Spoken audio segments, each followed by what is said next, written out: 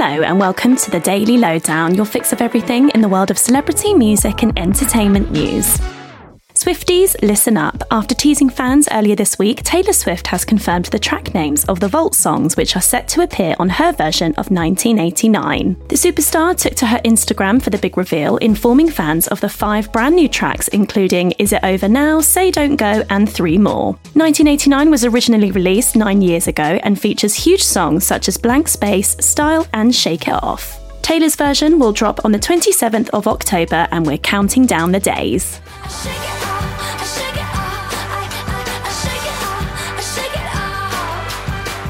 Ed Sheeran has revealed that he's been secretly recording a live version of his upcoming album Autumn Variations in fans' homes. I should ding my skin with your name.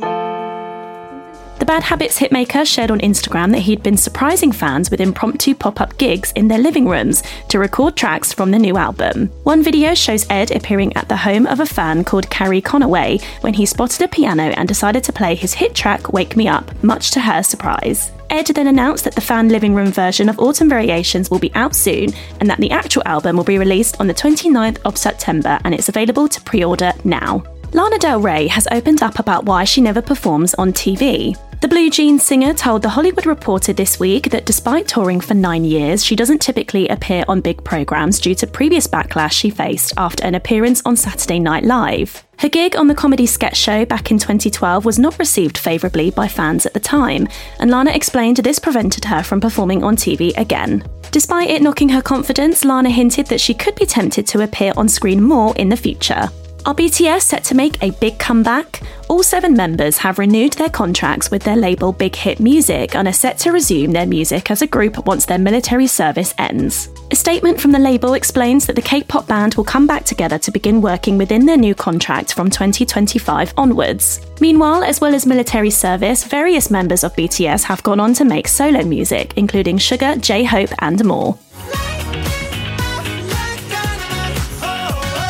Ozzy Osbourne has revealed his most recent surgical procedure on his neck will be his last. Speaking on his podcast earlier this week, the rock star said that the operation was the final one he would have after saying he couldn't go through any more treatment. The Black Sabbath lead singer has struggled with his back and neck injuries after suffering a fall in 2019, which dislodged the metal rods in his back which were put in place in 2003. Earlier this year, Ozzy's health struggle forced him to cancel his tour dates for the remainder of 2023, and he has subsequently retired from performing live. And don't forget to check out Hello's other series, A Right Royal Podcast. In episode 3, our hosts discuss all things education, taking a deep dive into where the royals have gone to school and how royal education traditions have changed over the generations. Our hosts also chat to Ken Worf, an ex-royal protection officer who offers his interesting insight.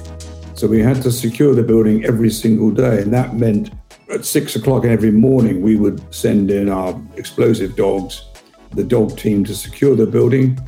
And then I would supply our own backup, which based in Buckingham Palace, to secure the building once they'd left.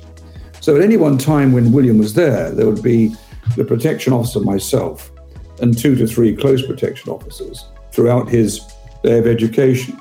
Search A Right Royal Podcast on all platforms to listen now. And that's your Daily Lowdown from Hello. Check out our social media channels and helomagazine.com for more news and updates on your favourite celebrities.